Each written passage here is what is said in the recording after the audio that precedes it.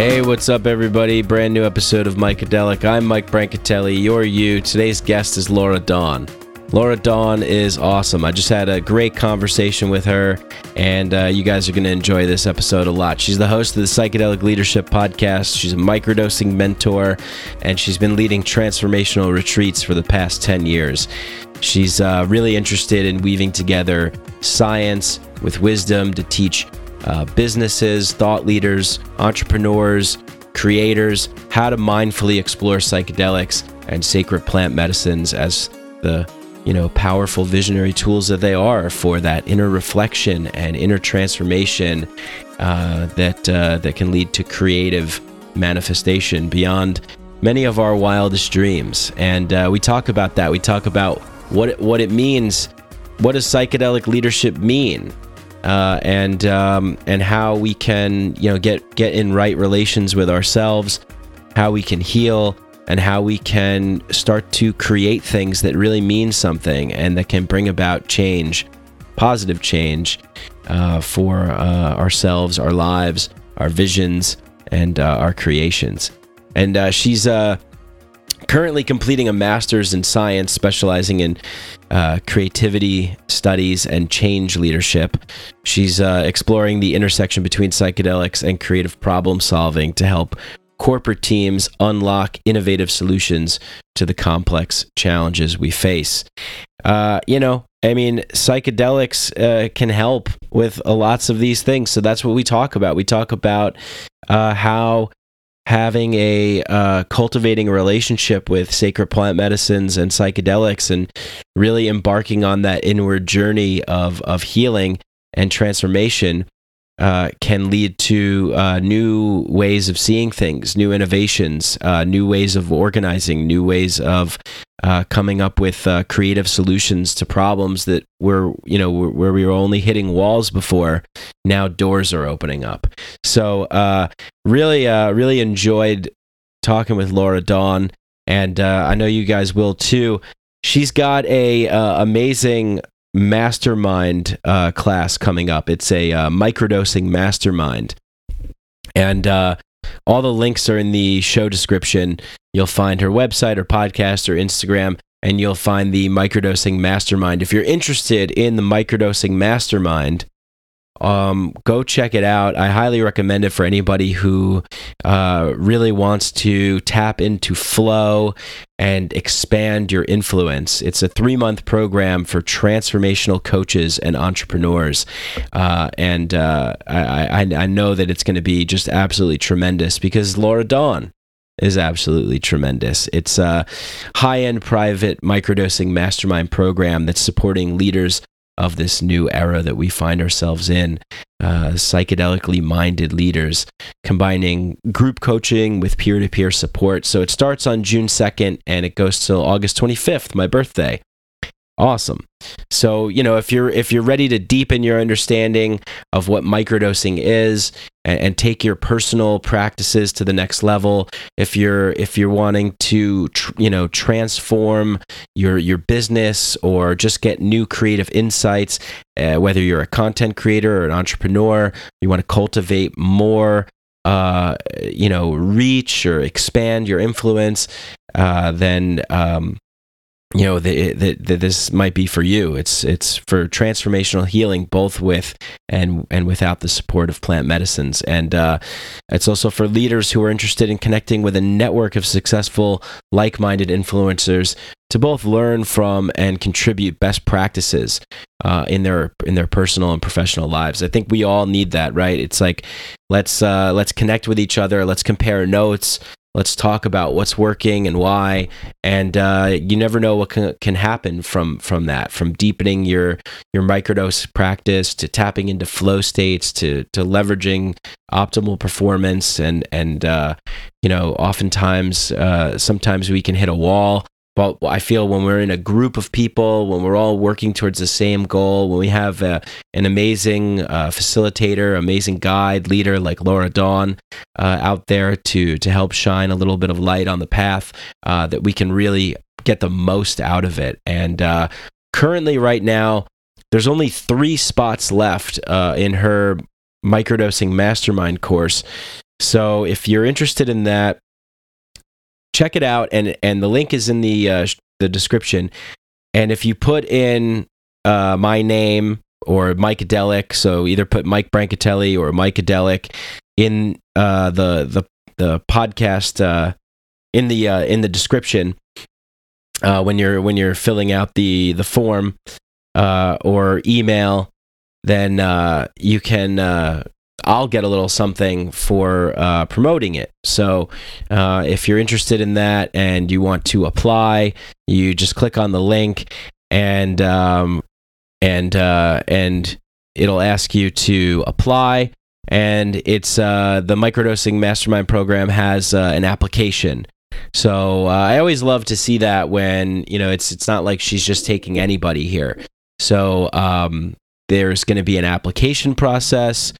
You'll be carefully considered. If you are selected, then they're going to reach out and they'll have a 15-minute interview to make sure that you're a good fit for the program. So really appreciate the vetting and really trying to get this in front of the right people. So at the bottom, it'll say, how did you hear about the Microdosing Mastermind Program? Put in Mike Adelic or Mike Brancatelli, whatever it is, if you heard it from this podcast, and and I'll get a nice little kickback for promoting it, and you'll get a wonderful experience with a really wise leader in the space. As you'll see from this conversation, Laura Dawn is one of the wise leaders in this space. I could say that wholeheartedly after connecting with her with such a great chat. As I always say, oh my God, I could talk to this person forever, and I really can. So we'll definitely do this again. Laura Dawn will definitely be back on the show. And we'll get into more. So with that being said, we'll do some more business type stuff. Sheath underwear, you guys know it. You've heard me talk about it.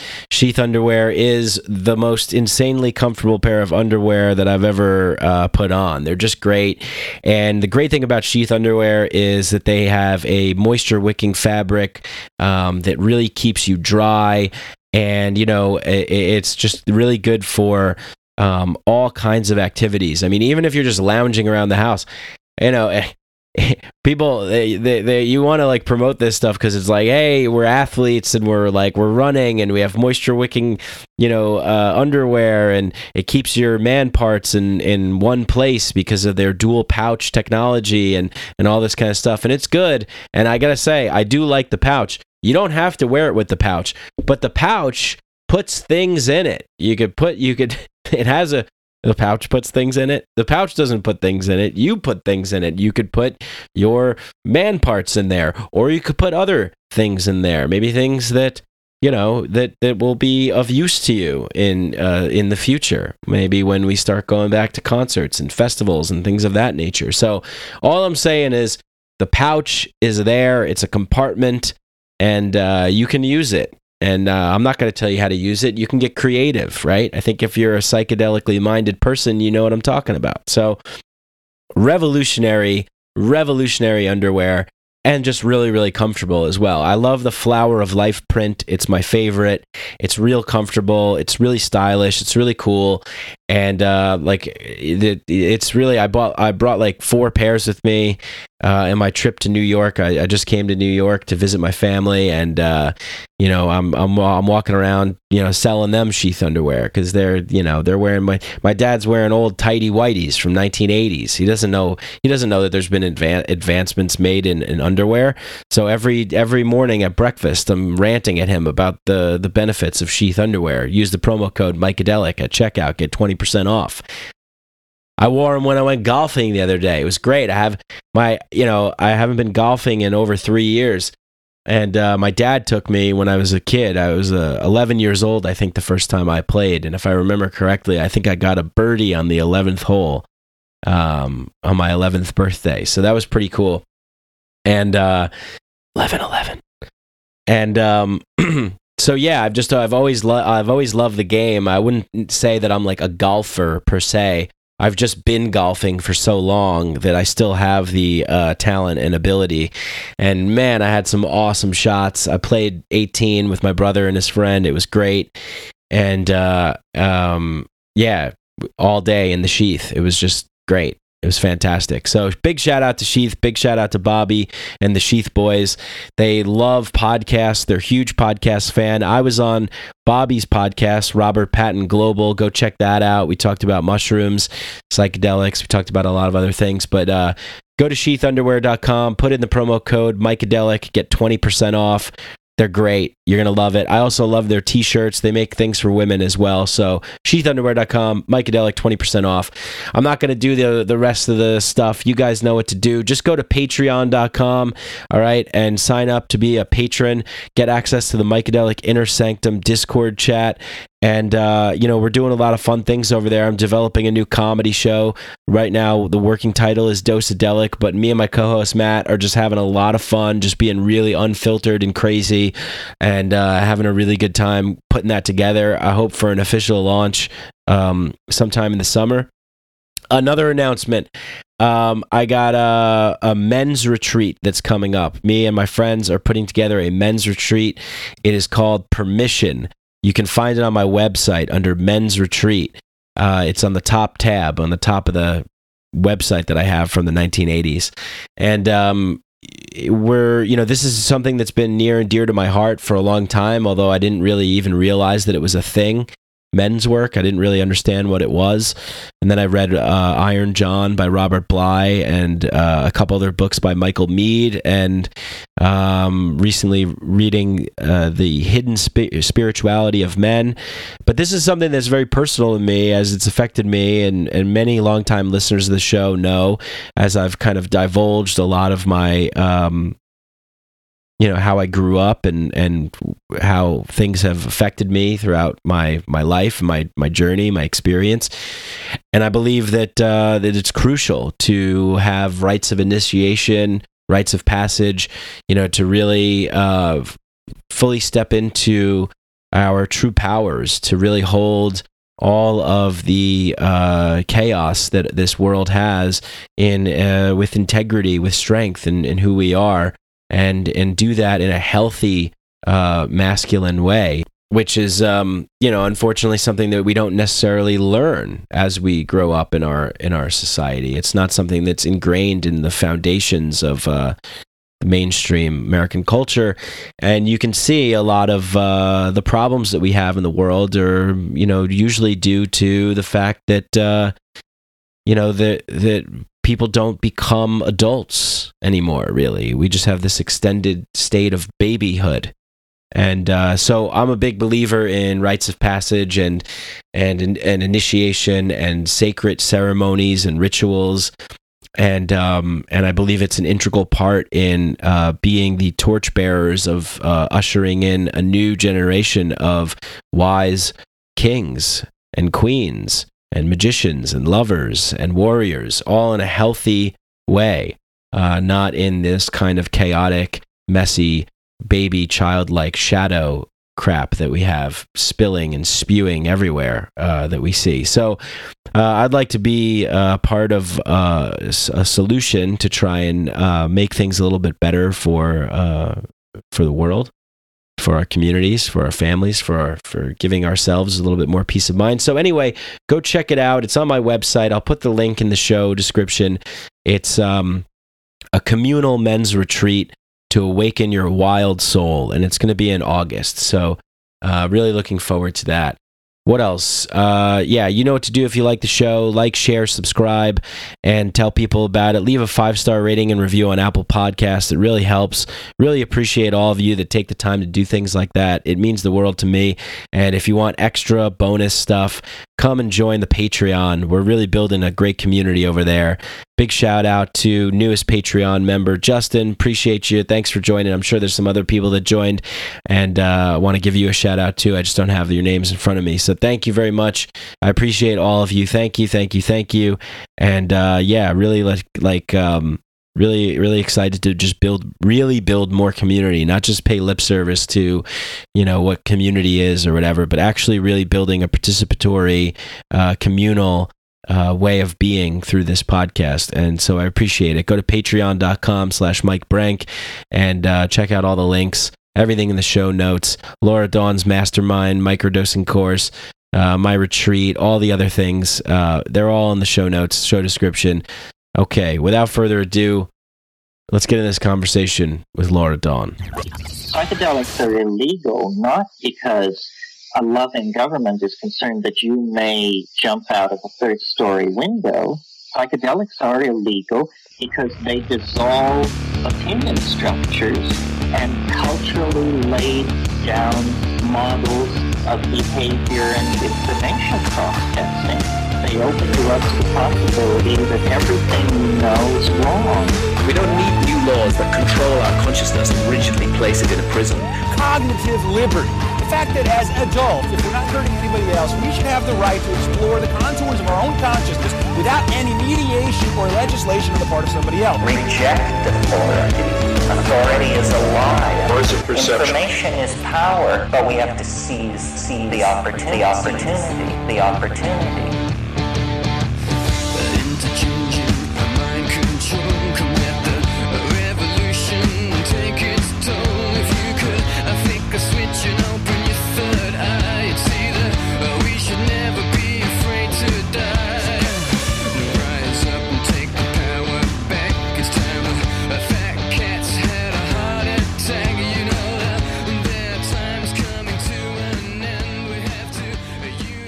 Cool. Yeah. I mean, it's. I have a feeling it has something to do with it is becoming spring. Things are blossoming, blooming, and on top of that, a lot of people have been. Most of us have been restricted, our movement and sheltered and things like that. So there's this kind of like energy. I'm feeling like, well, let's do all the things now, and that's what I've been doing. It seems like that's what you've been doing, and a lot of other people too. Yeah, and I think, this is really the era of reinvention right now. And it's, when I interviewed Dennis McKenna for the podcast, he talked about this time of metamorphosis. And I've been really thinking about that a lot. It's like, especially with COVID on top of everything. But just this time where it's been just such a pattern disruptor and people are just going within and asking big questions. And I think it's been a year and a half now since lockdown started happening. I mean, it's been a pretty long haul for a lot of people. And I do think you're right, with spring happening and things starting to shift out of COVID. I don't even know if that's accurate to say out of COVID, but, I think people are feeling that need to just step out with new offerings and make changes in their lives and bring that out into the world. I mean, that's definitely been a lot of what I've been working with for sure. Yeah, and you live in Hawaii, correct? Yeah. I'm currently recording this in my 20-foot long bus converted into a tiny home. So cool. Yeah, I'm curious to know a little bit about your story. Would you mind sharing a little bit about what brought you there? And I'm fascinated with the tiny home and the bus conversion stuff, the RVs and whatnot. It's been on my mind for a little bit now. I'd love to know a little bit about kind of what brought you there and how you got into it all. Yeah, sure. I mean, so much has happened. I mean, it's like, where do I really start? But I guess a good place to start would be when I really realized when I was born and raised in Montreal. I was raised by two entrepreneurs. I felt like I was really given this perceptual lens of like how to create something out of nothing. And I really appreciated that upbringing from my parents. And I feel very privileged that I grew up in Canada and, had access to education for a reasonable price, affordable education. And I was in my undergrad. I have a degree in finance, and I was sort of on the quote unquote fast track to success. I was on a portfolio management program, managing $1 million portfolio with 8 other students. I was doing really well from like the outside perspective, but I was really struggling with a lot in my life. I was struggling with depression, with disordered eating. And I don't feel like I was really managing my mental well-being and my emotional well-being very effectively. And I remember just hitting sort of like a rock bottom moment in my life. And I will never forget this moment, but it was sort of like my first out-of-body experience where I just was so immersed in the for anyone who struggled with depression, it's like kind of going around and round with self, so it was just like felt just so caught in that loop. And I was sobbing on the bathroom floor. And I remember having this like meta awareness where there was just this awareness, like, this doesn't have to be my life. I can choose what I want. And I've always been such a free spirit and had, just this like parallel track with like wanting to explore the unknown and travel. And so in that moment, I actually decided to give away everything that I owned, and I packed a backpack and I left, and I never went back. And that was many years ago now. And I really set out on this like adventure of a lifetime that I still feel like I'm on. And so I flew out to British Columbia, and I hitchhiked across British Columbia for 3 months, and then took a one-way ticket to China, traveled all over Southeast Asia, visited many different cultures.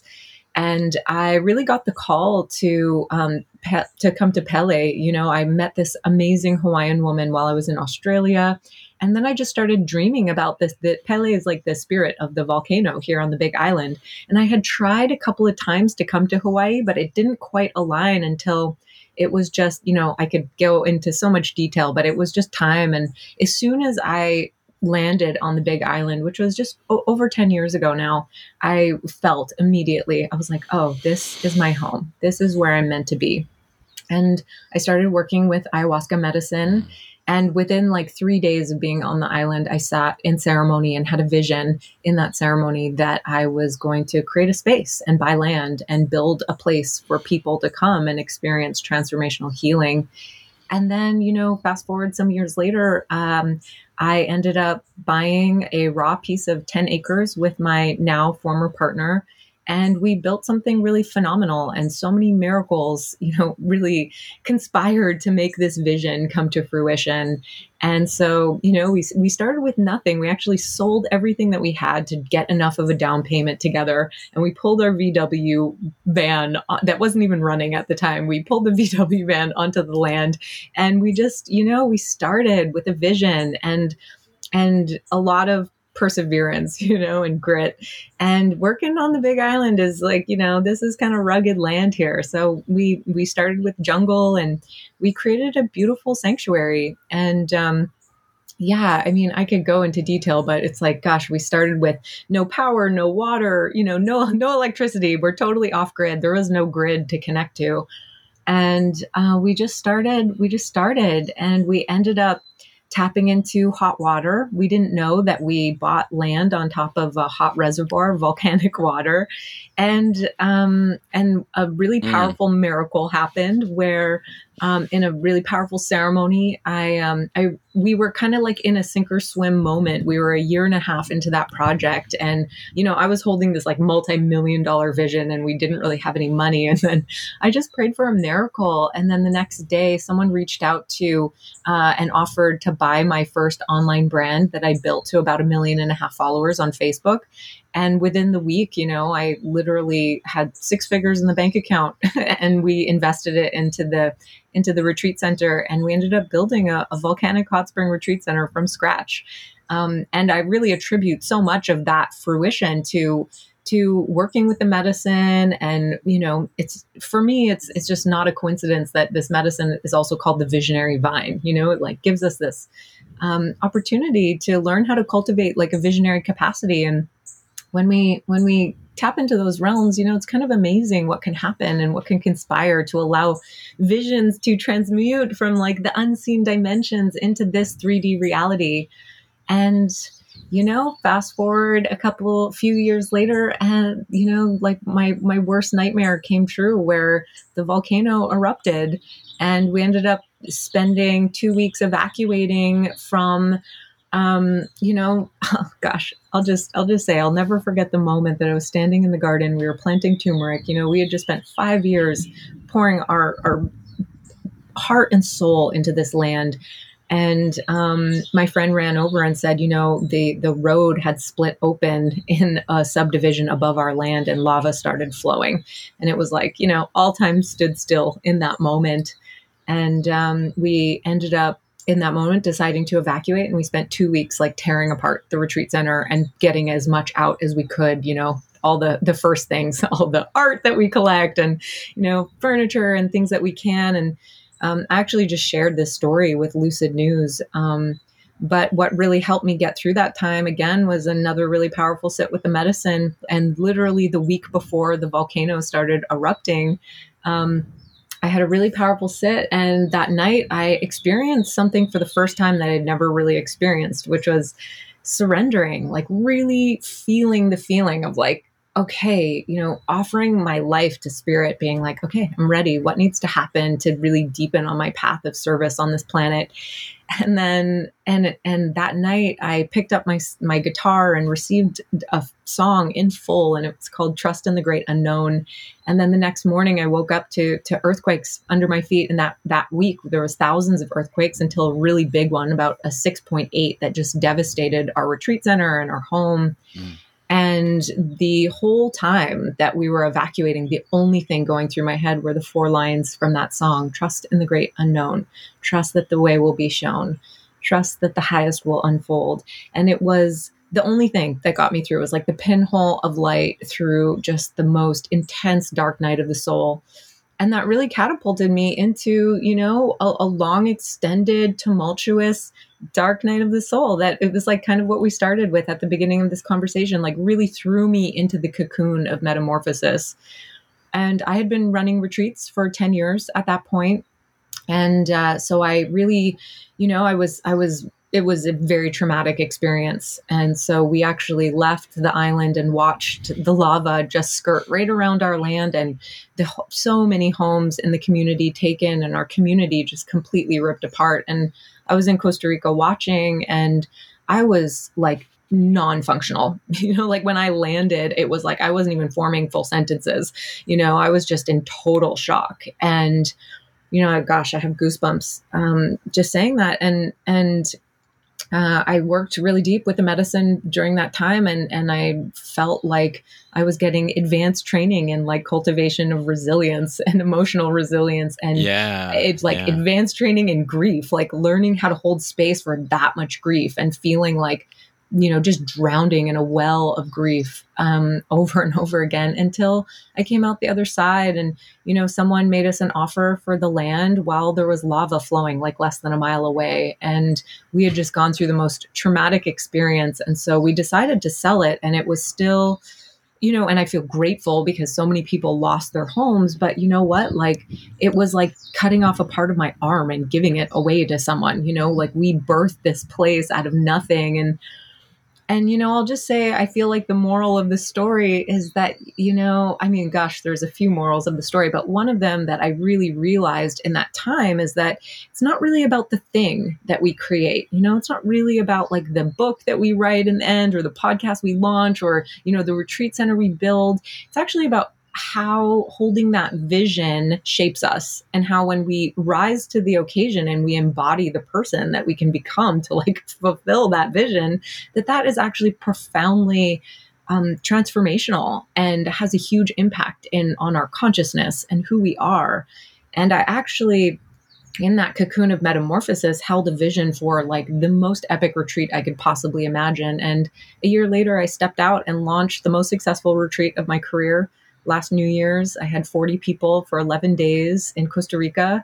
And, it was, gosh, the culmination of just such a huge portal of transformation. And I feel like just kind of circling back around to where we started it, this time, of transition, it's like we're all moving through it. So just like acknowledging the micro of the macro, like so many people are having this feeling of the rug being pulled out from under them.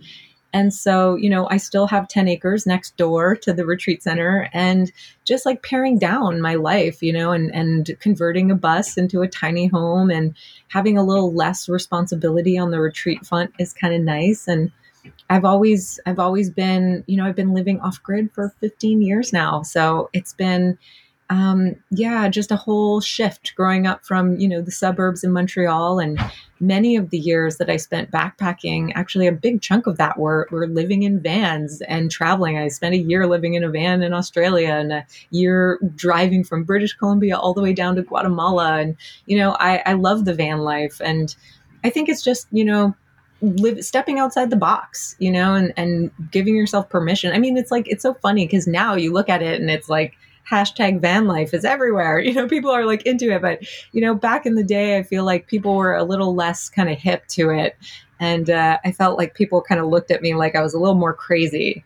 Now, I mean, and it's like even in the psychedelic space, it's like I've been working with psychedelics for 20 years and now the cat's like really out of the bag and everyone's an entrepreneur and working with psychedelics. And it's like, oh, okay. I'm not so fringe anymore. So that was a really long answer to your question, but just so many stories that I could weave in here. Yeah. I mean, it's amazing. Wow. You're a badass. I mean, I knew that, but that's like, you're like, really? I mean, it's, because when you go through these moments, and I've suffered through depression and still do to some extent, but not as much. And, but you had this metamorphosis happen and then decided to just, keep going with it. And when you make that pact or that covenant with yourself to just like, I'm going to just go and I'm going to do, it's almost like the universe is kind of like, all right, like this is what you want, right? Like you want to like be in this place. And so you got this like expedited lesson of like internal world and external world crumbling and morphing and molding and reshaping. Wow. Amazing. Thanks for sharing that. That's so cool. Yeah, it's, and then you brought up some things towards the end that I wanted that are bringing up some things for me right now, and I kind of had like, oh, maybe a direction that I would go in, but since you brought it up, I guess we'll go there. Is about this sort of psychedelic retreats, plant medicine retreats, microdose coaches, the new world that we find ourselves in. Who you probably have more experience in this world than me, and you're kind of like, it's almost like the underground punk scene sort of thing. Like, hey man, we've been doing this for a while. Like now you're all these corporate sellouts and blah, blah, blah. So I'm just wondering like what your take is on that. And also second part to that question is what makes a good retreat? Cause I feel like I see so many of them now. Yeah. Yeah. Well, I'm, it's so interesting, like around, the corporatization of plant medicines and a lot of people working with plant medicines and entrepreneurs. And, that's a lot of the work that I do. And so, it's like not to diss it, of course, because it's like I, especially right now, I'm, I'll just share, I guess like before we get into this, I guess there was something else that I was just thinking when we were kind of wrapping up the last story is that, one of my favorite spiritual teachers, Pema Chodron, she says that, life is this series of things like coming together and then falling apart, so it's like this kind of feeling that it's like there's never an arrival point, it's like, oh, like I went through the dark night of the soul and then I've arrived. It was like, no. And then like after my retreat, I got sick with COVID. I got really sick with COVID, and oh my God, and then I was in like 3 months of chronic fatigue, and it was like, oh God, like I was like up and everything was coming together, and then it was like, oh gosh, like now the things fall apart again. And I think just framing it that way, that like things come together and they fall apart, and that's just like part of the cycle of life, and that it's okay, and so while things have fallen apart, I'm actually back in graduate school. COVID really gave me an opportunity to pause on retreats. It was like a forced sabbatical. And so I'm back in graduate school studying. I'm getting a master's in science in a program called Creativity Studies and Change Leadership. And so the direction that I'm really excited about taking my retreats is actually working more with corporate teams in the plant medicine setting, where it's like we're weaving in psychedelics and ceremonies, and also weaving in team building and a lot of the cognitive tools. Like right now I'm getting trained in advanced creative problem solving facilitation. And so I do think that like it makes sense to me that that psychedelics and microdosing would become very popular in the corporate space and the business space. And instead of dissing it, I think offering a really solid framework is really helpful. Like the scaffolding, we know set and setting is so important. We know intention is so important. A lot of people like CEOs in this, and high level executives. I mean, it's easy to work with plant medicines to become like more narcissistic, for example. That's possible. And so I think like really the framework, and that's why I've really spent years cultivating frameworks, especially around the path of the Bodhisattva, which is like really looking at how do we leverage our experiences with psychedelics and plant medicines to help uncover solutions to the greatest challenges we face as a humanity. And like, FYI, people, like, we are on the brink here. Like, this is really necessary. And so I do think actually working in the corporate space it's like the place where we have a chance to actually influence larger change, like economic systems and like business structures. And so it is interesting, coming back from an entrepreneurial background and having a degree in finance and entrepreneurship, being in business. I've had successful startups, built things from scratch. It's like, and so I like this direction of starting to work more with corporate teams. And the intention behind it is actually because I really want to help like guide that path in a good way so that we're figuring out how to be better humans. Like, how do we become better leaders? And that was, the impetus for the Psychedelic Leadership podcast, and looking at like, how can plant medicines, how can we leverage these experiences to enhance cognitive flexibility? As Einstein said, we can't solve our problems at the same level of thinking that created them. I think that plant medicines can really help us think more creatively. And that's why that's what I'm focusing on in my degree. I'm researching the overlap and intersection between creative problem solving and psychedelics, and as well as microdosing. And so I do think that there's a lot of unexplored territory here, but in terms of like what makes a good retreat, it's like, gosh, I mean, I'm biased because I really think that I run really great retreats. So I'm a little biased here, but I think putting together, like I love, so my last retreat was just like so dialed, and, the setting is like, we were in Costa Rica. So it's like doing a lot of being outside, but also group work and workshops and breath work and yoga. And we're also, I'm a really big proponent of microdosing ayahuasca vine, which we could talk about, although I know that's a controversial topic. And not everyone, would be sort of thrilled to hear like a white woman supporting the microdosing of ayahuasca. So I get that. But, so we incorporate my microdosing morning flows at the retreats as well. And then I teach frameworks, basically, and we do workshops around, the path of the Bodhisattva, and have a unique framework that weaves together neuroscience with behavioral psychology, quantum physics, Eastern philosophy, and psychedelic science. And it's fun to just play in the space and work with other leaders and influencers and entrepreneurs and see what we can create. And that's also what I'm doing now with my microdosing mastermind programs. And, the online thing is fun, but I just feel like the in-person is really where it's at, So yeah. Oh, 100%. So much I could say without a doubt. Mm-hmm. Yeah, without a doubt. And I wanted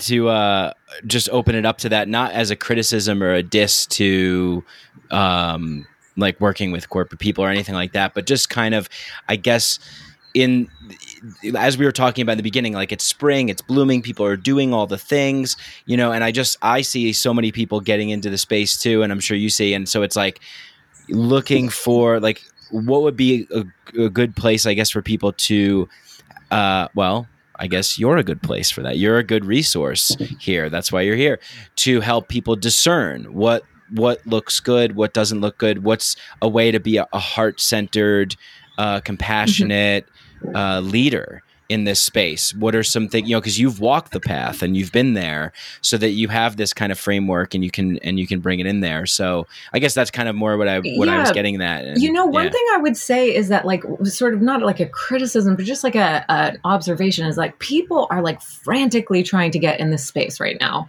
It's like the psychedelic movement is booming, and like I see it so much, and so I have been invited to speak at other plant medicine retreats, and now I'm getting better at like vetting the retreats that I'm actually being asked to speak at, because what I'm noticing, like, I showed up to one ayahuasca retreat for a company that's, ranks pretty high in the search engines for ayahuasca retreats, and, showed up, and it was just so disorganized. And Dr. Pamela, what is her last name? She goes by Dr. Pamela. She's created this like 101 red flags for plant medicine retreats. I'm going to be putting that on my website as resources, but I also wrote a guide on like how to vet your quote unquote shaman facilitator guide, as well as like how to vet your retreat centers and questions that you should ask, Right. Because I think that's really important. And I think, when I showed up to this retreat, it was like there were a lot of red flags and just basic safety protocols. And so you can just ask questions like,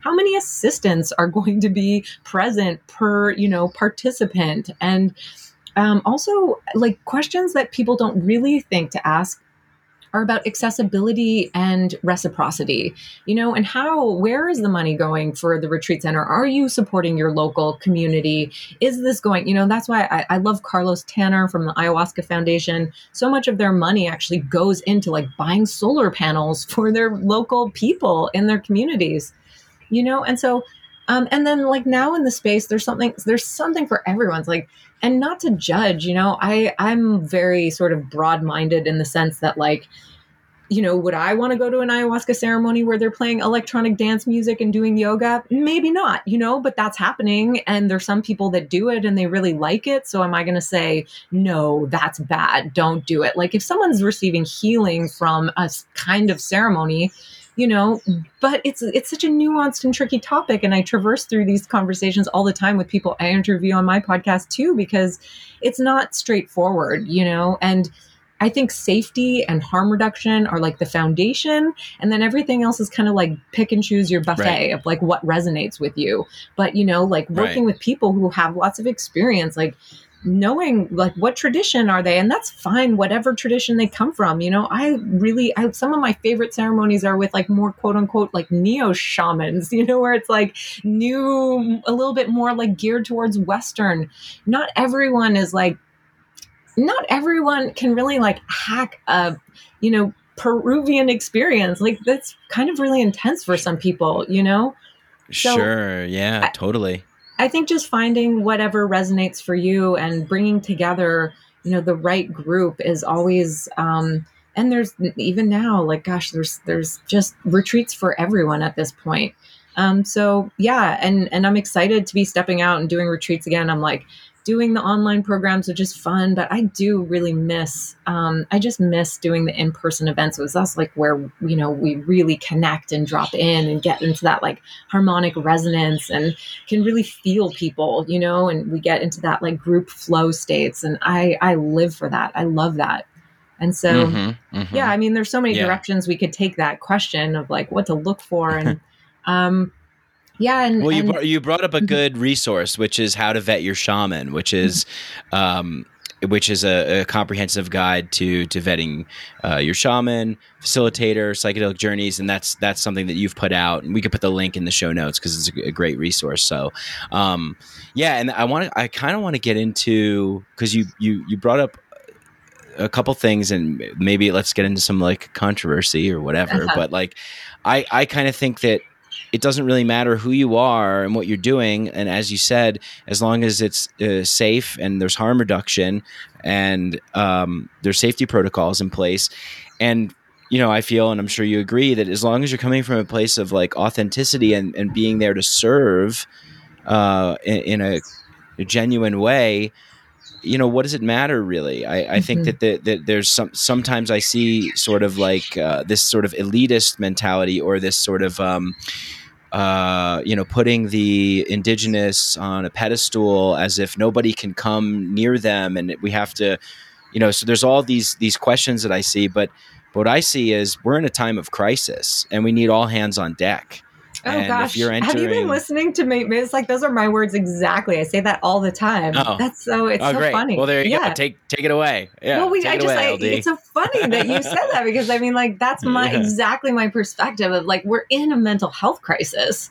You know, people are committing suicide at exponential rates. I mean, like we don't really have time to be like. Okay, yes, I respect the conversation around cultural appropriation. Like, don't get me wrong, Sure.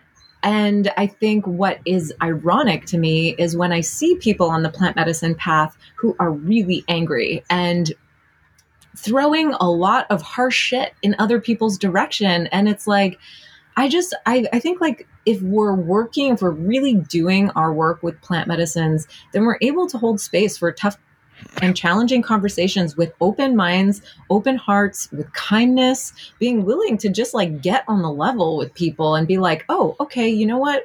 You have a different opinion than me, and that's okay, and not try to convince, but like, yeah, I want to learn what my blind spots are. I want to hear people's perspective. I mean, that's what it means to be a leader, like cultivating a curiosity mindset and being, curiosity is such a powerful mindset. It builds bridges between people, Please tell me, how did you arrive at that, statement or like that belief system? Like what led you to this conclusion and where am I not understanding? And, I think these are really powerful conversations to be had and I'm actually about to record and release a solo episode about this really intense experience that I had where I was like, at the forefront of trying to be canceled by a group of people.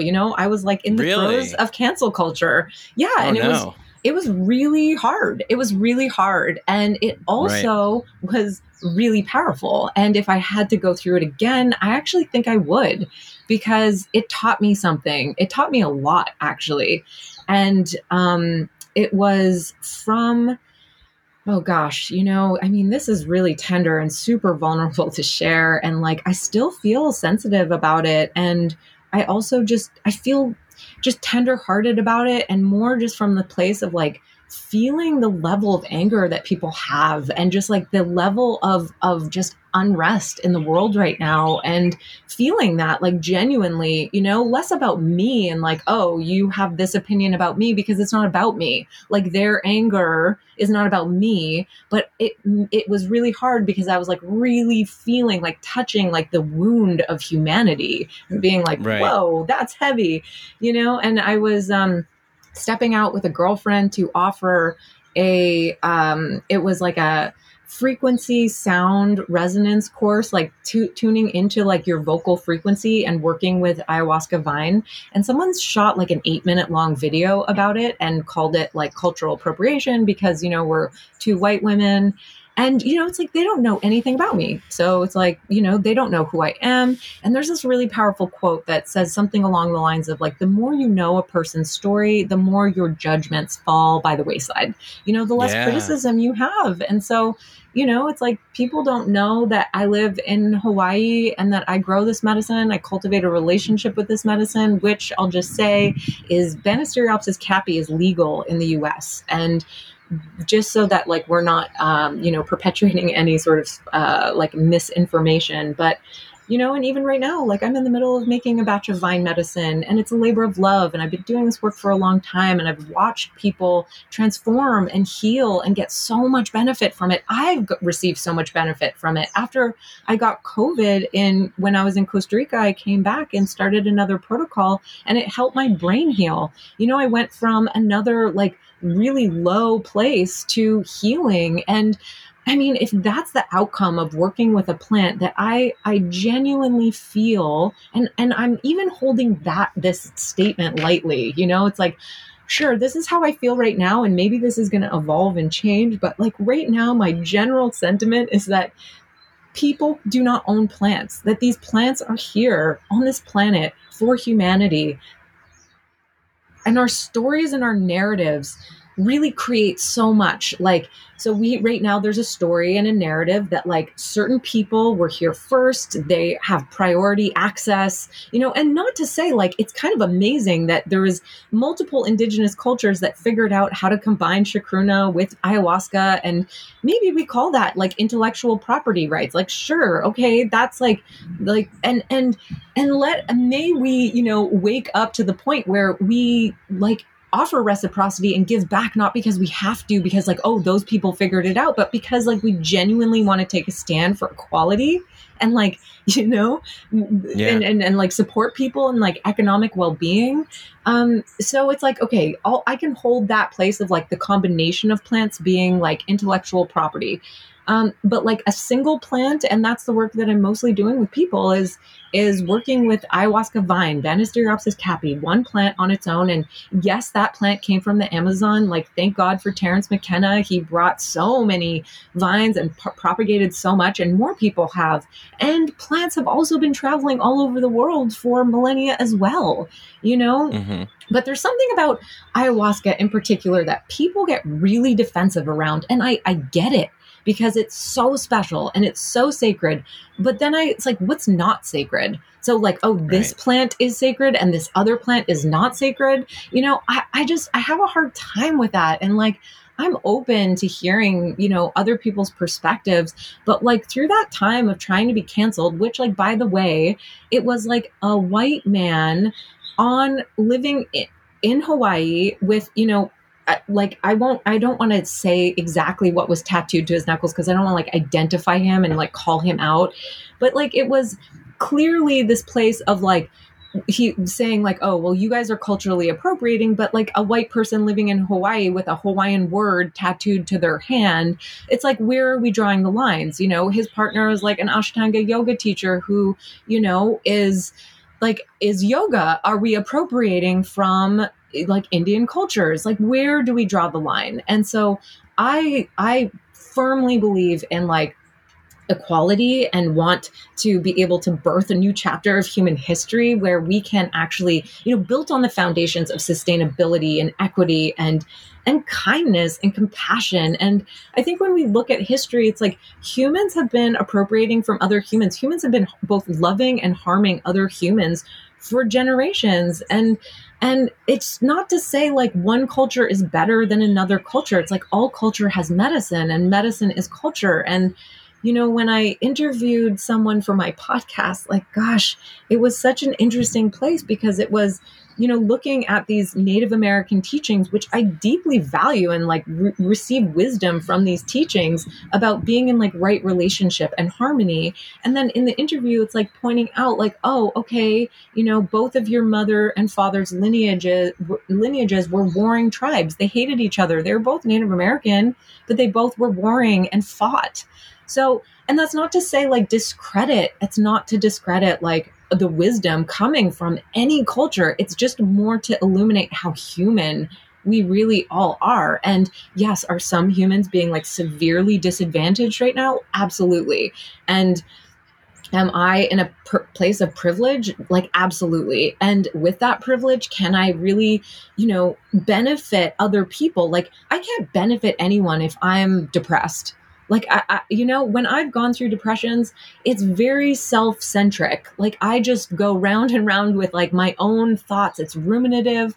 And then once you come through the healing portal, and not to say that again, it's like, oh, once you're healed, that's it. You never go back to depression. But it's like coming out of a small, dark room and opening the door and realizing that there's a big, beautiful world out there. And that like, now what? Now what do I do with my life? How do I contribute? How do I engage? And of course, like healing comes through connection. It comes through understanding our interconnection with other people.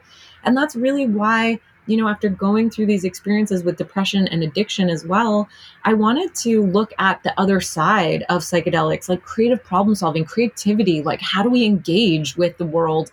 How do we, step up and build something for not just ourselves, but for the benefit of humanity?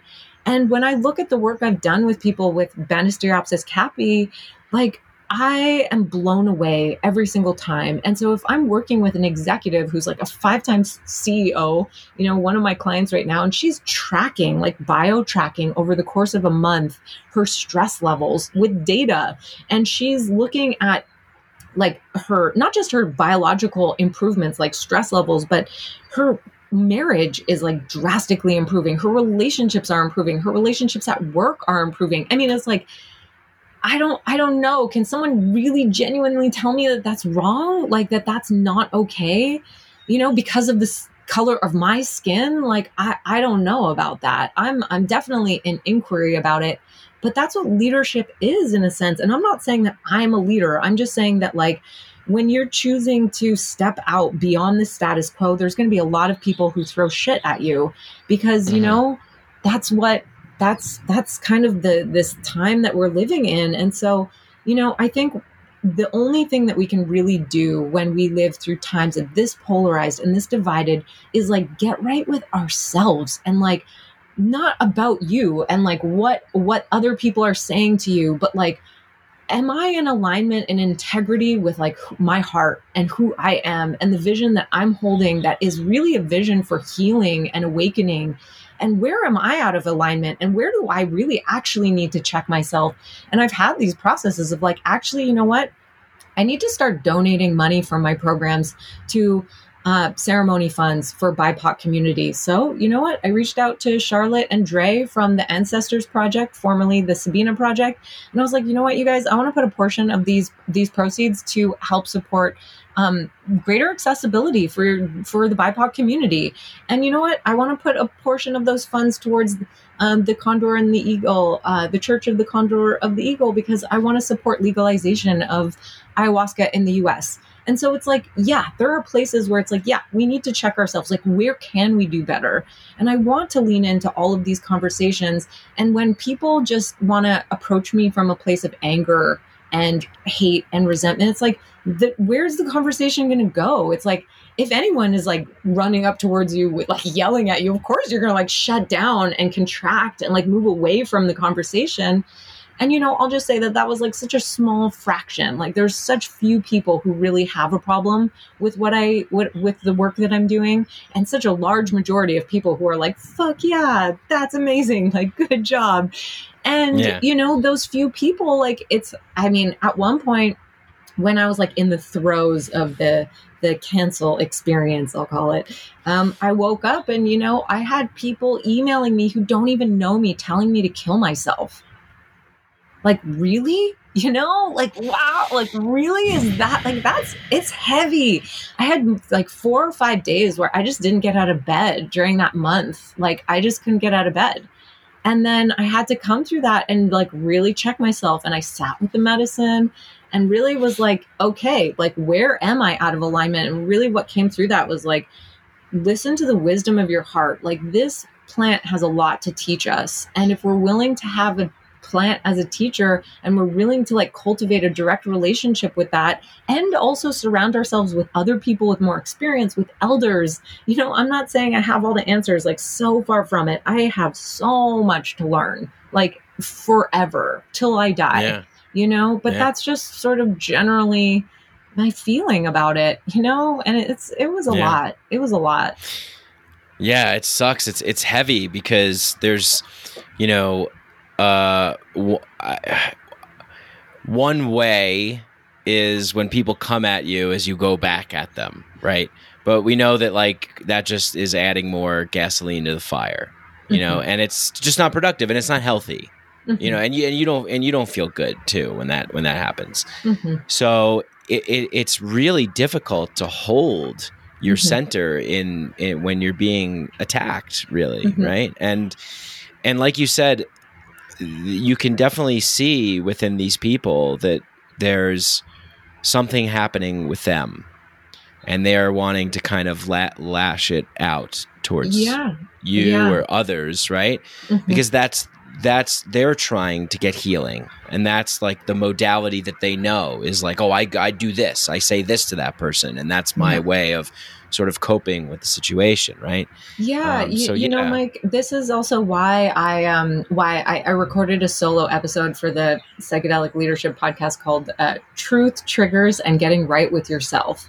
And also like really, you know, drinking my own medicine around it. Like I'm coming out of 10-year marriage. I was married for 9 years. And right before this sit, I was talking to a friend of mine and being like, a mutual friend of my ex-partner and mine. And I was talking to him and being like, you know, he's doing this and like, he's not getting it. And he's like doing this to me. And like, and then our friend was like, you know what? This is like right now, the only thing that anyone needs to focus on this planet is getting right with themselves.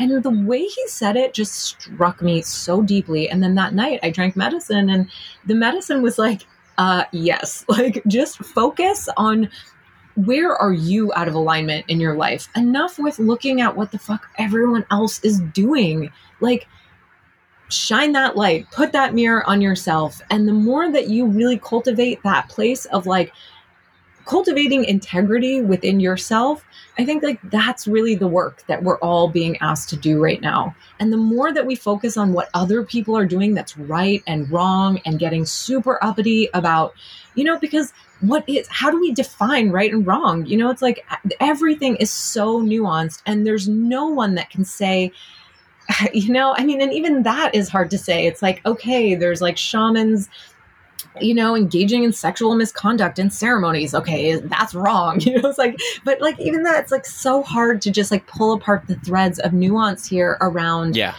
you know, like, oh gosh, even that, it's like, what a rabbit hole. I don't want to open up that rabbit hole. I mean, we don't have to. I mean, because it is, I mean, it requires, I mean, I think that's what it requires is it requires that time and that connection on a personal level with the person, and preferably face to face in the physical presence. So you're like feeling the energy and the connection and really dissolving all of the sort of clutter that is, you know, so much, right? And then we just latch onto things and project, and everything is this externalization. I mean, we live in a culture of externalizations.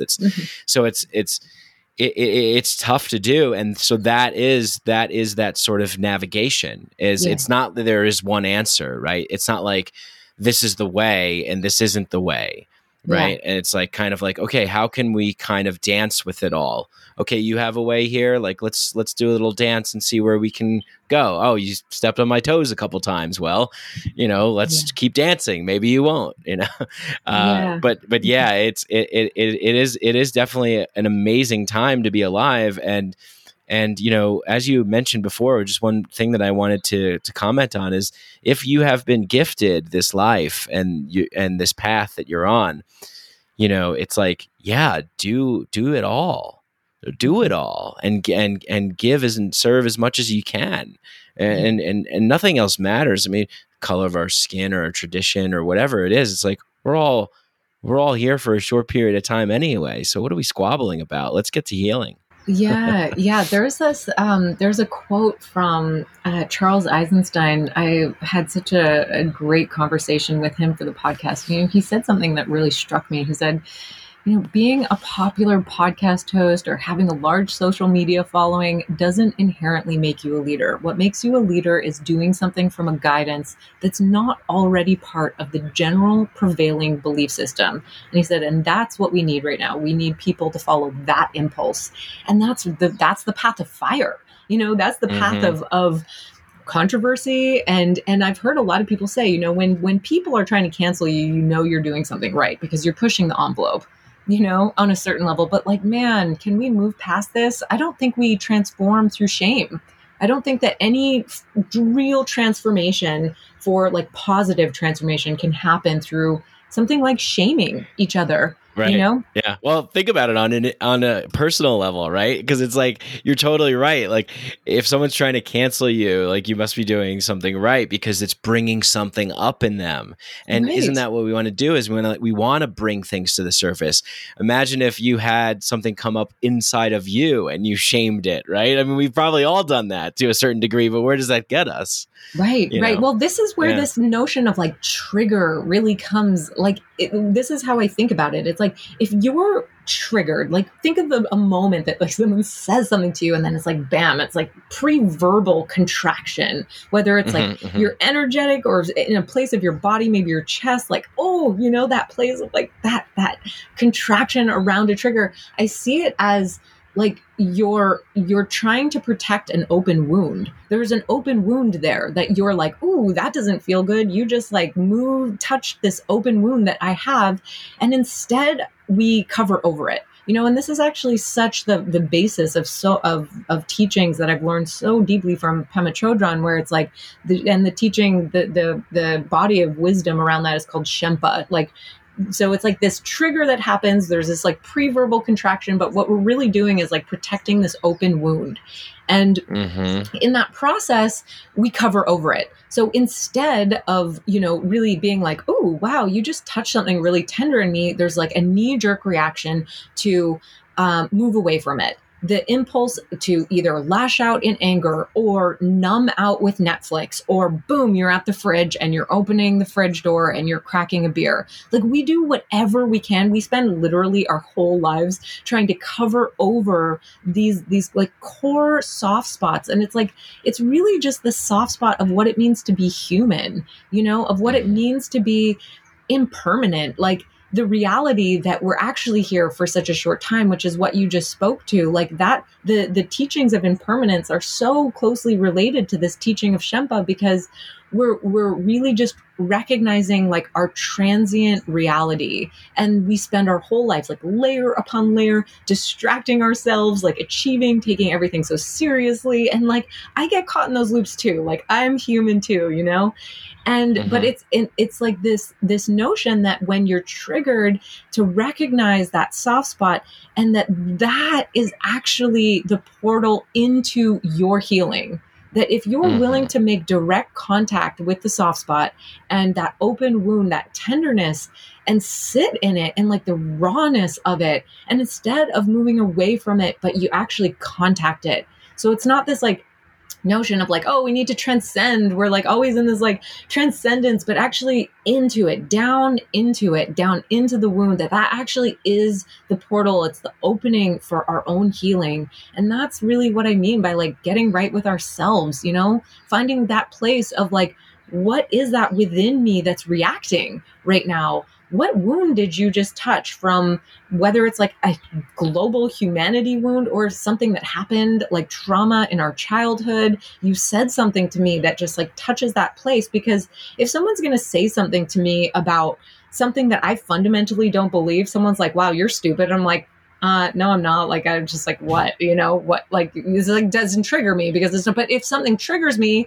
obviously there's something there, you know, there's like, there's some wound there that I'm like working through, like, oh shit, you just like triggered that belief that I'm unworthy, and that's real in me. And now I'm reacting from this place of unworthiness, you know, and so it's like, again, like strong mirror. This is the time of like, shine the mirror on your own reality and your own heart and your own mind, and like get right with yourself, make peace with yourself. And that's, you know, that's just what I'm still doing it every day. Like I'm not there. I'm definitely not there. So I'm not speaking from a place of like, oh, you know, I'm like totally got my shit together. Like I'm figuring it out all the time. Yeah, it's like that saying, you know, that we're human beings, like we're like in the state of being, you know, and that we're not like human arrived. We're not like human dones. Like we're still continuously going and going. Right. And that's the beauty of this experience too, because you're getting right with yourself, I'm getting right with myself, and then we can come together and we can build something here, right? But if we came together and I was like, well, Laura Dawn over here, and she's you know, she's wearing a black shirt, and you know, I have a problem with that because I don't like black shirts and or whatever. I can't think of a good example. This is something to trash you about, but imagine that though. If like people are, I literally like that. We do like literally live in a culture though where people are trying to like cancel things of that nature, right? Like it's like, oh, we finding things to get angry at, because like my friend said, he's like, I'm like a video game person, and he's like, yeah, in the game Grand Theft Auto, after you beat the game, that's it, the game's over, but you could still run around and shoot people in the game. It's like, so it's like, that's like where we're at. It's like, we've kind of like beaten the game. Like we've kind of like conquered the planet, air quotes, like in a way, in this like materialist way. Like we have all the things, we have all the connection, and now it's just like, hey, let's like hunt for things that we can get upset about. That's so funny. So yesterday on my Instagram, I posted this photo of me wearing a transcranial neurostimulation device. I saw that. Yeah, okay. yeah. So like the caption, and I like pointed to my face, and the caption said, this is my creativity is gangster face. And I put like creativity is in gangster in like quotes. And I sent my friend a message being like, hey, is this like politically incorrect to say this? And someone actually commented, and I really actually appreciated the comment. And that's why it's like, let's have conversation about the place that you're. And so the comment was like, I feel like using the word gangster is not appropriate here, and it actually detracts from what you're trying to say. And I was like, wow, thanks for that comment. Like, do you have any suggestions? And the reason that I had this like word gangster in my head was because the day before I worked with 2 clients on this creative problem solving facilitation, and they have this like love is gangster merchandise, and the word gangster was like in my head. And so when I kept thinking like, what is a better word, but I couldn't think of another word. So I posted it just to see, and then did, get a comment from someone being like, I don't know if that's good. And I thought about changing it, but then I thought, well, this is a good opportunity for dialogue, like what would be better? And I'm open to that. I'm open to like, what is better? How can, and suggestions. It's not like, oh my God, I'm unfollowing you, like you are a bad person. But it was like, you know what? I think it detracts from what you're trying to say. And then it's like, okay, great. Like any suggestions for like how I can make like a catchy, a title. And that's the other thing with social media, is that there's like no way that you can encapsulate the full nuance of anything in like 300 characters or less. So it's like, of course, And I actually just heard someone, I'm blanking on the name. This is from just like operating on just a few hours of sleep last night. But there was somebody who was talking about this research that points to that when people like read other people's comments, it's a very different emotional reaction than when you hear someone's voice. Like if someone was to communicate via, which is kind of why Clubhouse is so amazing, because like a lot of amazing conversations are happening there. But it really struck me that it's like when you're reading something that someone posted on social media, you're overlaying your own nuance, your own tone, your own beliefs, your own framework of overlaying whatever it is that you're reading. And it's so easy to misinterpret someone. Mm-hmm. So it's like, and there's not really real-time dialogue. And so when these people tried to cancel me, I actually booked a flight to go and see them. Like, I was like, let's have a real-time conversation. Like, that's how legit, like, that's how real I am about like actually tuning in with people. And we set up a whole council around it, and we picked an elder who we felt like would be good for holding space. And then that elder, someone in her family died that day, so I had to cancel my flight.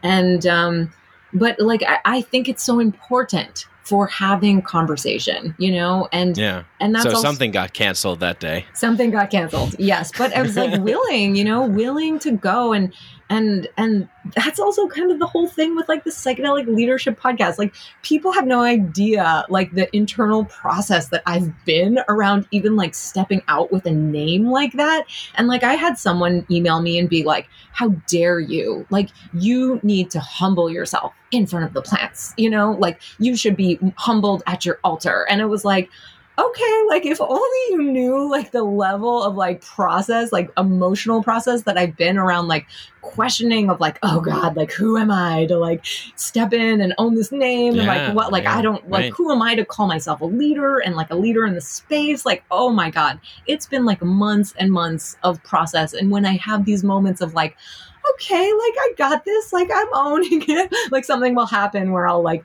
moderate a panel of experts and I'll walk away from the panel being like, I know nothing. Like I'm like, just don't know anything, you know? So it's so funny when people want to say things without like having a conversation, you know, and without knowing like where the people are at. It's like, yeah. And so that's why I'm really passionate about the podcast, and the conversations that I have are so nuanced. And I always encourage people, you want to get in touch with me and have a conversation, like approach me with kindness and an open heart and an open mind. And I am game for any conversation that you want to have, you know? Yeah, cool. Yeah, I mean, that's if we want to, when all my psychedelic journeying, I always go to these amazing places, right? And see these amazing things, and it's infinite, and it's so much more colorful and diverse than the sort of, confines of the material world that we find ourselves in.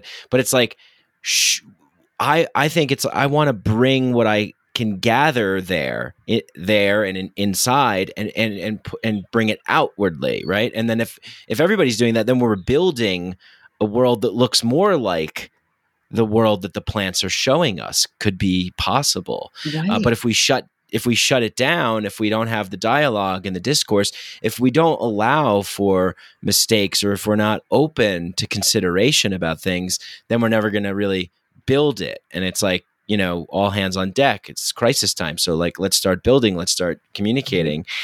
Right. And the Dennis McKenna said that too in our interview. He said, he's so poetic. He's such a genius. Yeah. And so humble too. I really just appreciate his mind. But he was like, the plants are the neurotransmitters of the Gaian mind. And like, how mind blowing is it to realize that like we have receptor sites in our brain that are like the lock and the key for these plants that help us wake up, that really help us wake up. And like, I don't want to open up a whole other can of worms, but I was thinking about, like what you were saying earlier with the like, we never arrive. And that's like kind of the place with like the woke movement where I'm like, really, you're going to like say woke, like you're already there. Like there's no like room for like journey still. There's no room for improvement. Right.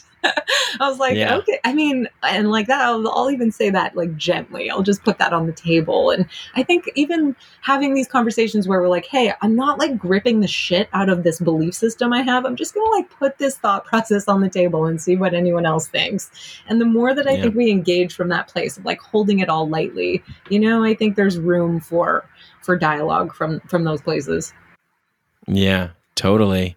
Yeah. And I think, I microdose, and it's helped me with my depression. It's helped me gain clarity. It's helped me enter into flow states where I just feel like I am completely, time and space is kind of gone, and I'm just like in this zone, and everything is just kind of clicking. And I feel like if we have an opportunity to use the tools that are available to get our house in order inside and kind of clear the way and gain clarity and these sorts of things, then we have an opportunity to share that with other people. And we can all be sort of, riding, I guess, I don't want to say higher because it implies like a hierarchy, but definitely like a more functional and satisfactory, cohesive, collaborative vibe. And you work in this space as a microdose coach. And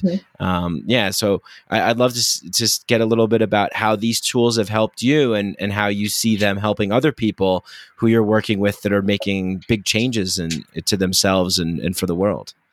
Yeah. Okay. So, I mean, there's so much that we can say here. I love that being in the microdosing space, and it is so interesting where so many people are now stepping into, microdosing coaches. And so that's really a lot of the work that I'm doing. Like my microdosing mastermind now is like working with people who are wanting to offer some more advanced sort of practices with their clients. And I always recommend, people to really deepen your practice, like really cultivate a practice. I mean, for anyone who wants to step into like guiding or facilitation, like really deepen your own practice as a great starting point. But the work that I've done with microdosing, and I'll just say, it's like microdosing is one tool, and it's not a magic pill. It's like we can't just like switch the antidepressant for like the microdosing cap. Whether it's like a psilocybin stack that you're working with, and for people who are new, I'll just like plug my free microdosing course. I have a free 8-day microdosing course that answers all like the basic questions.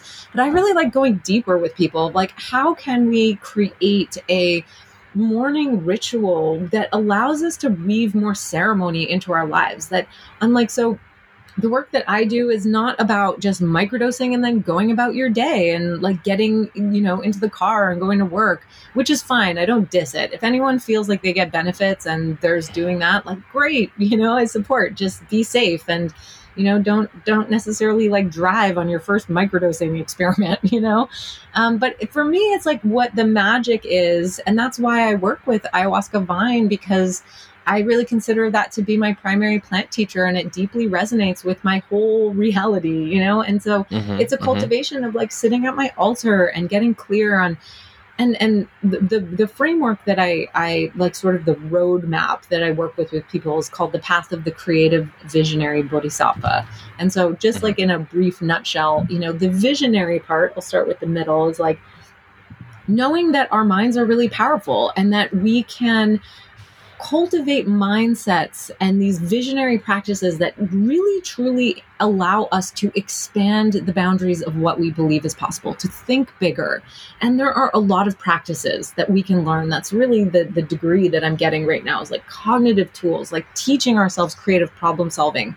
We're all products of an industrialized education system that favored convergent thinking. Like someone gave us a solution and we were supposed to find that predetermined solution rather than like really thinking bigger. And there's a lot of practices that help us to sort of shake that neural snow globe. And same with, and that's like really the underlying, the sort of what we're leveraging with microdosing is like this enhanced level of mental flexibility, those windows of mental flexibility. And so I'll just say like microdosing is one sort of piece of that puzzle. So we have the visionary component, and then we have the creative component. So the creative visionary bodhisattva. The creative component is understanding that like when we hold a vision, and that resides in the unseen dimension, everything we see in this reality comes from another dimension that is just the field of possibility.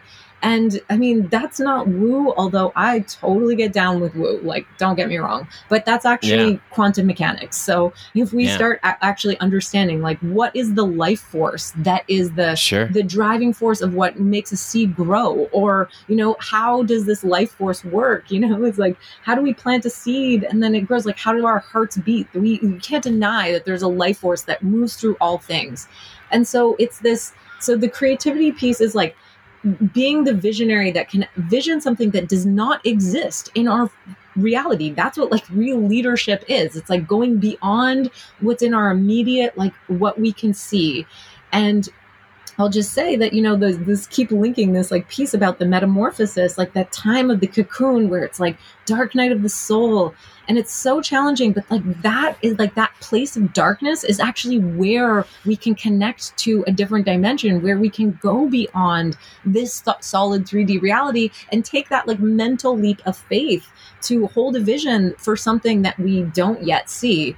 And so the creative part is like transmuting that vision into reality. We are creative beings by definition, and a lot of people have a very limiting belief around creativity. And so part of like the work that I'm doing with this degree as well is like helping to shift the cultural narrative that we are creative by definition of being alive. And how do you make your body literally a channel, a conduit for transmuting your visions into reality? And like, imagine, riverbanks with water flowing. It's like strengthening your riverbanks. It's like your mind, body, heart, your physiology. Like you literally have to become someone who can lead the retreat that you're holding that vision in your mind, or like build the center, or write the book, or whatever it is that you're wanting to do to inspire people. When you hold that vision, you got to become that person. And so that's like the creative part. And then the bodhisattva part is like tying in this piece of like channeling that energy through you and out into the world for truly the awakening of humanity, and not just for your egocentric benefit of more money in your bank account, but like because you want to bring healing and the relief of suffering on this planet. And so the path of the creative visionary bodhisattva is like the overall sort of roadmap, and it goes really detailed. Like there's so much that I can get into there.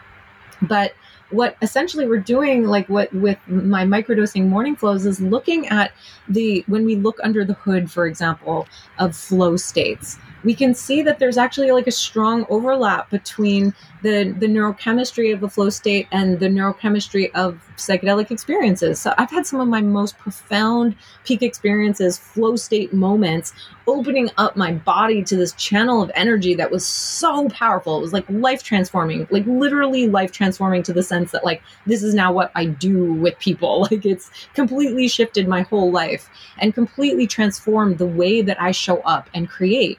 And so, so when we look at like almost like building blocks, microdosing is one building block, but like what else helps us get into those flow state channels? Like listening to inspiring music, also like movement, meditation. When we start looking at really the science of flow states, we can start crafting protocols that help us to, it's like not a guarantee. It's not like you can be like, oh, flip a switch, I'm just going to like drop into flow, but you can create your life as a launch pad for inspired action. And so I really weave in the science and the mysticism of flow, because being in that flow state and like stepping out of your own way, like we experience a quieting of the prefrontal cortex, we get shifts in the default mode network. So we're literally stepping out of our way and connecting to some greater force. And so there's this quote. I don't know if you know this quote by Patanjali, who, and this is like the epitome of what sort of encapsulates everything that we talked about today. And it's like the mysticism of flow. And it's why I do this work. And it says, when you are inspired by some great purpose, some extraordinary project, all of your thoughts break your bonds, your mind transcends limitation, your consciousness expands in every direction, and you find yourself in a new, great and wonderful world. Dormant forces, faculties, and talents become alive, and you discover yourself to be a greater person than you ever dreamed yourself to be. And I read that quote every day because it guides everything that I do. Is that when we tap into flow, it's a deeply mystical experience where we're feeling the knowingness of energy moving through us, and that we can actually strengthen our biology, our physiology, our mind to channel that energy, to strengthen those riverbanks so that energy can flow, so that river can flow. And when you've experienced those feelings where it's that when he says dormant forces come alive, like I love that. And you discover yourself to be a greater person than you ever dreamed yourself to be. It's like, that's what we're being called right now. And like, this is that time of crisis. Like, come on, people, whoever wants to get on this ship with me, come along now. Like, let's do this, And so that's the work I do with microdosing. Like when we look at the science of flow, we know that flow follows focus. So about 45 minutes into my microdosing routine, I drop into specific meditation practices that allow me to consciously shift my brainwave states into phase synchronous alpha. I get into a very focused state. I work with transcranial neurostimulation that we know now, research shows that can help induce flow. And again, it's not like a guarantee, like you're going to do this sequence and then all of a sudden you're in flow states, but you're going to increase your chances of getting into that space, that zone, the deep now. And we can learn tools, we can learn, and so after my microdosing flow, like my morning ritual, sometimes I'll sit down at the computer and create, and I'm like, I'm a content creator. So are you. Like, I want to show up as my best self when I'm interviewing people, when I'm writing content, when I'm sharing my message. And like also in for people who are, and really encouraging people to like want to aspire to cultivate themselves as thought leaders. Being a thought leader is being able to like connect novel ideas in a unique way that brings benefit to people's lives. And so it's like, yeah, I work with mind mapping, and pattern recognition goes up when we microdose, and working with flow states.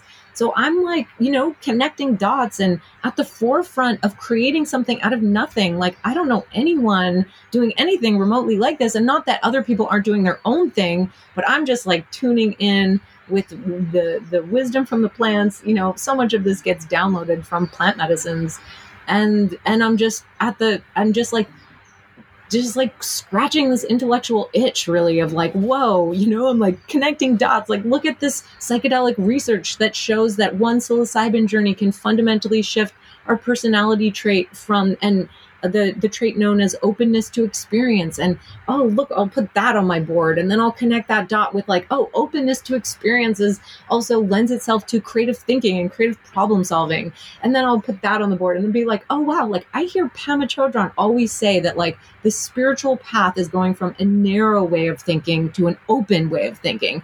And then I start like really cultivating frameworks and like ways that I'm teaching it based on these very different dots that are all like, oh wow, there's such a strong overlap here. Now I can create a narrative that I can explain to people that makes sense. And I know my audience. You know, I'm working with thought leaders, I'm working with change makers, and people from solo entrepreneurs to executives and people in the corporate space. So, I mean, there's a lot of components of that. And that's also why I love this program with the Microdosing Mastermind, is because we weave in that side as well. You know, who is your audience? Yeah. Like, who are you reaching? How do you create an offering that resonates with those people? You know, in addition to really going deep with microdosing practices. I know that was a lot. I could go on, but I'll just. Yeah, I love it. Yeah, no, it's great. I mean, this is what I love to do. Yeah, just go on and on. It's really the best because I mean we're at least this will be an audio podcast, but I'm seeing you right now, and I'm feeling the energy and the passion, and hopefully the people listening hearing that coming through.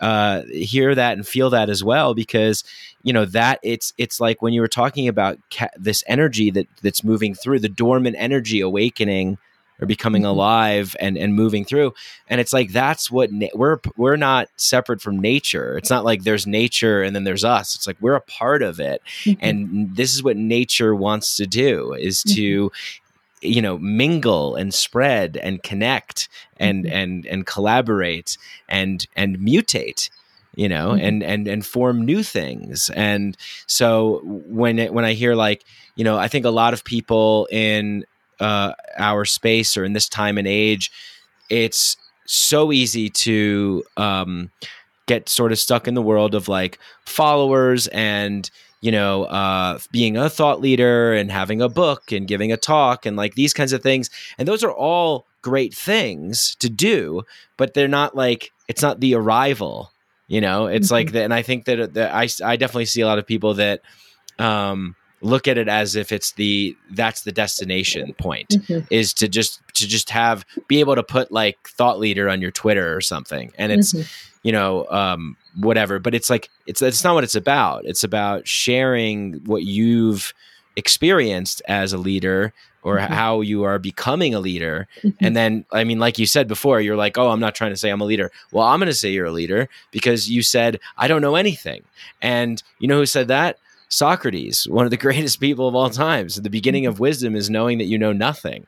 And so, it's almost like, it reminds me of this great book that I read that really made the point that oftentimes the leaders of tribal societies were the ones that didn't want to have anything to do with being a leader. But people were like, no, you are the guy, you're the person, like right. you're the one. But there's always that like negotiation because sometimes power can take over, and people do different things from that point. And you also said, I also love what you said about the woo and the science, because I sometimes I hate it. Hate's a strong word, but I hate when people go, oh, well, that's all woo woo or whatever. It's like, guys, like people, hey y'all, listen up. Arthur C. Clarke said, any sufficiently advanced technology is indistinguishable from magic. Well, what is technology other than the application of science? We're living in a magical time. We live in a magical world. We live in a woo world. let's embrace it and run with it. Yeah. So Yeah, I don't you now wanna I'm talk going about now I'm quantum? just going on and on Right, here. right. Yeah. It's like you want to talk about like, okay, that how different we all are. Well, like, why don't we talk about like how similar we all are? We're all made of Yes. quantum particles. We're all empty space. Like, how much more Yeah. mystical do you want to get? Yeah, It's so funny exactly. too about like this notion of leadership because, when I launched the podcast and when I was like really struggling to like hone in on the name, which I'm actually just so grateful that I landed on this name because it's been really doing well. But the reason I didn't want to do that with the psychedelic leadership name was because I felt like most people who hear it think immediately about like, oh, it's a podcast for people stepping up as leaders in the psychedelic space. But actually, the initial impetus behind it was about psychedelic leadership. Like, what does like quote unquote psychedelic leadership mean? And regardless of like what domain that you're in, whether you're in the psychedelic space or you're in the corporate space or whatever. And it was like, oh, like, what is this notion of psychedelic leadership? And when we look at the name psychedelics, it's like mind manifesting. So that framework, the creative visionary bodhisattva, I mean, that's like really so much of my teachings is like, how can we leverage the psychedelic experience to really deepen on the path of heart-centered leadership and looking at the hallmarks of the psychedelic experience and leveraging that understanding, like, for example, the research I named about openness to experience. We know there's research showing, enhanced creativity, cognitive flexibility. There's also research showing that people who work with psychedelics are higher on pro-social behavior, who rank higher on scales of empathy and emotional resilience. So it's like, I was really framing it that way. And then, when I started, everyone was just immediately like, oh, okay, like you got to get all the people on about like, psychedelic facilitation training and like integration coaching. And I'm doing that. And I love those conversations, but it was like, I want to go beyond that. And like, I ended up getting Bruce Lipton on the podcast, who is one of my like, author of Biology of Belief, founder of like epigenetics. Yeah. And I don't know if you listened to that one, Mike, but he came out of the psychedelic closet for the first time ever publicly. Huge. Yeah. Massive. That's what I'm talking about. Thing.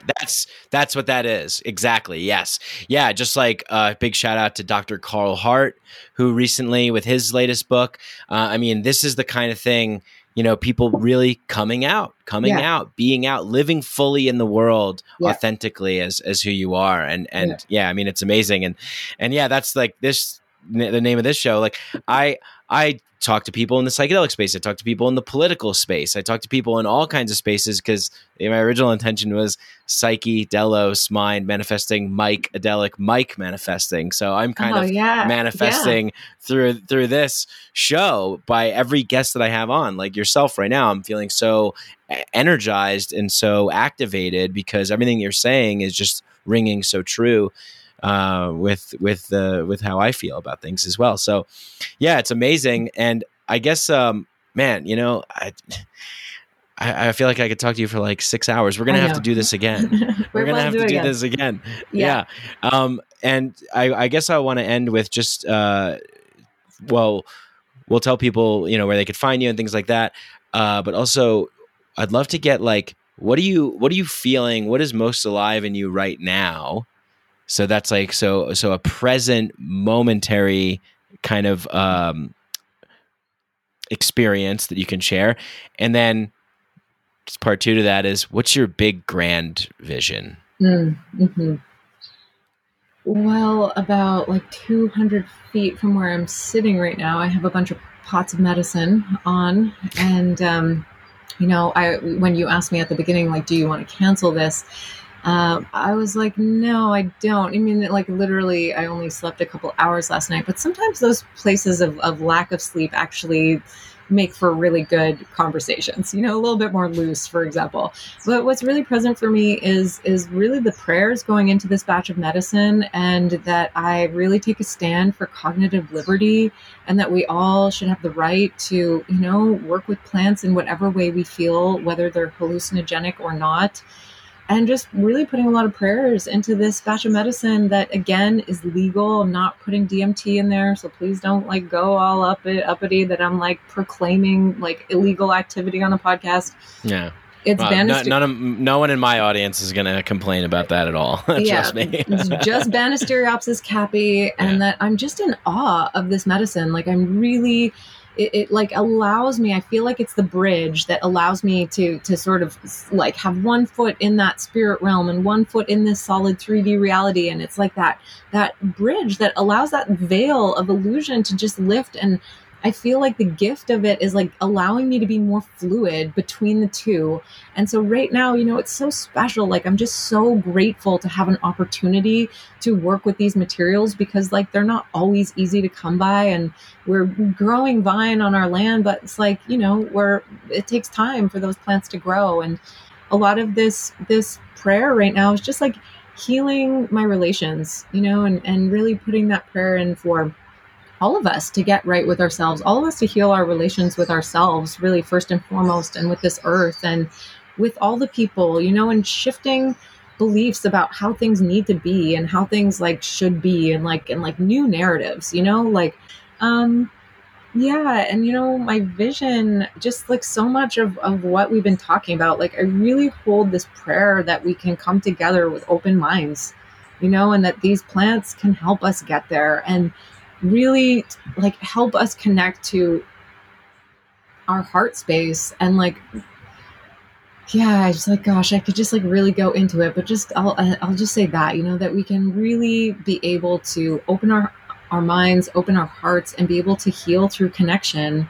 And that, you know, people who need access to these plants can have access, you know, and that there's accessibility, and that there is reciprocity, and that we're all learning and we're all growing and we're all making mistakes, and just to be a little bit more like okay with that process. And it might get a little messy at sometimes, but you know what? It's okay. We're all in this together. And you know what?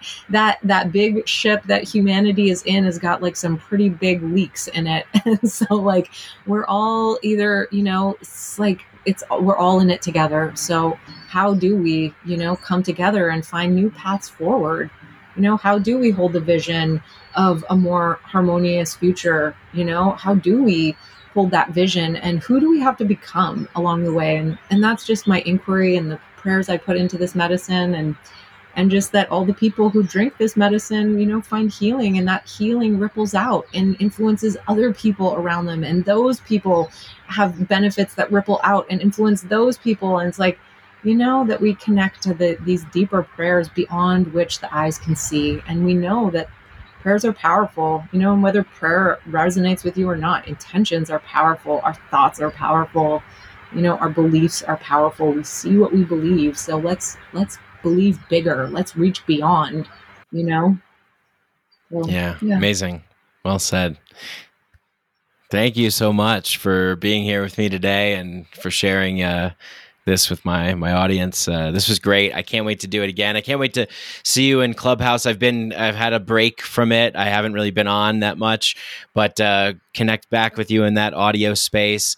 And for the people that want to learn more about you, Laura Dawn goes by Live Free Laura D. You can find her on Instagram. And where else can people go to your website and other places you want to tell them?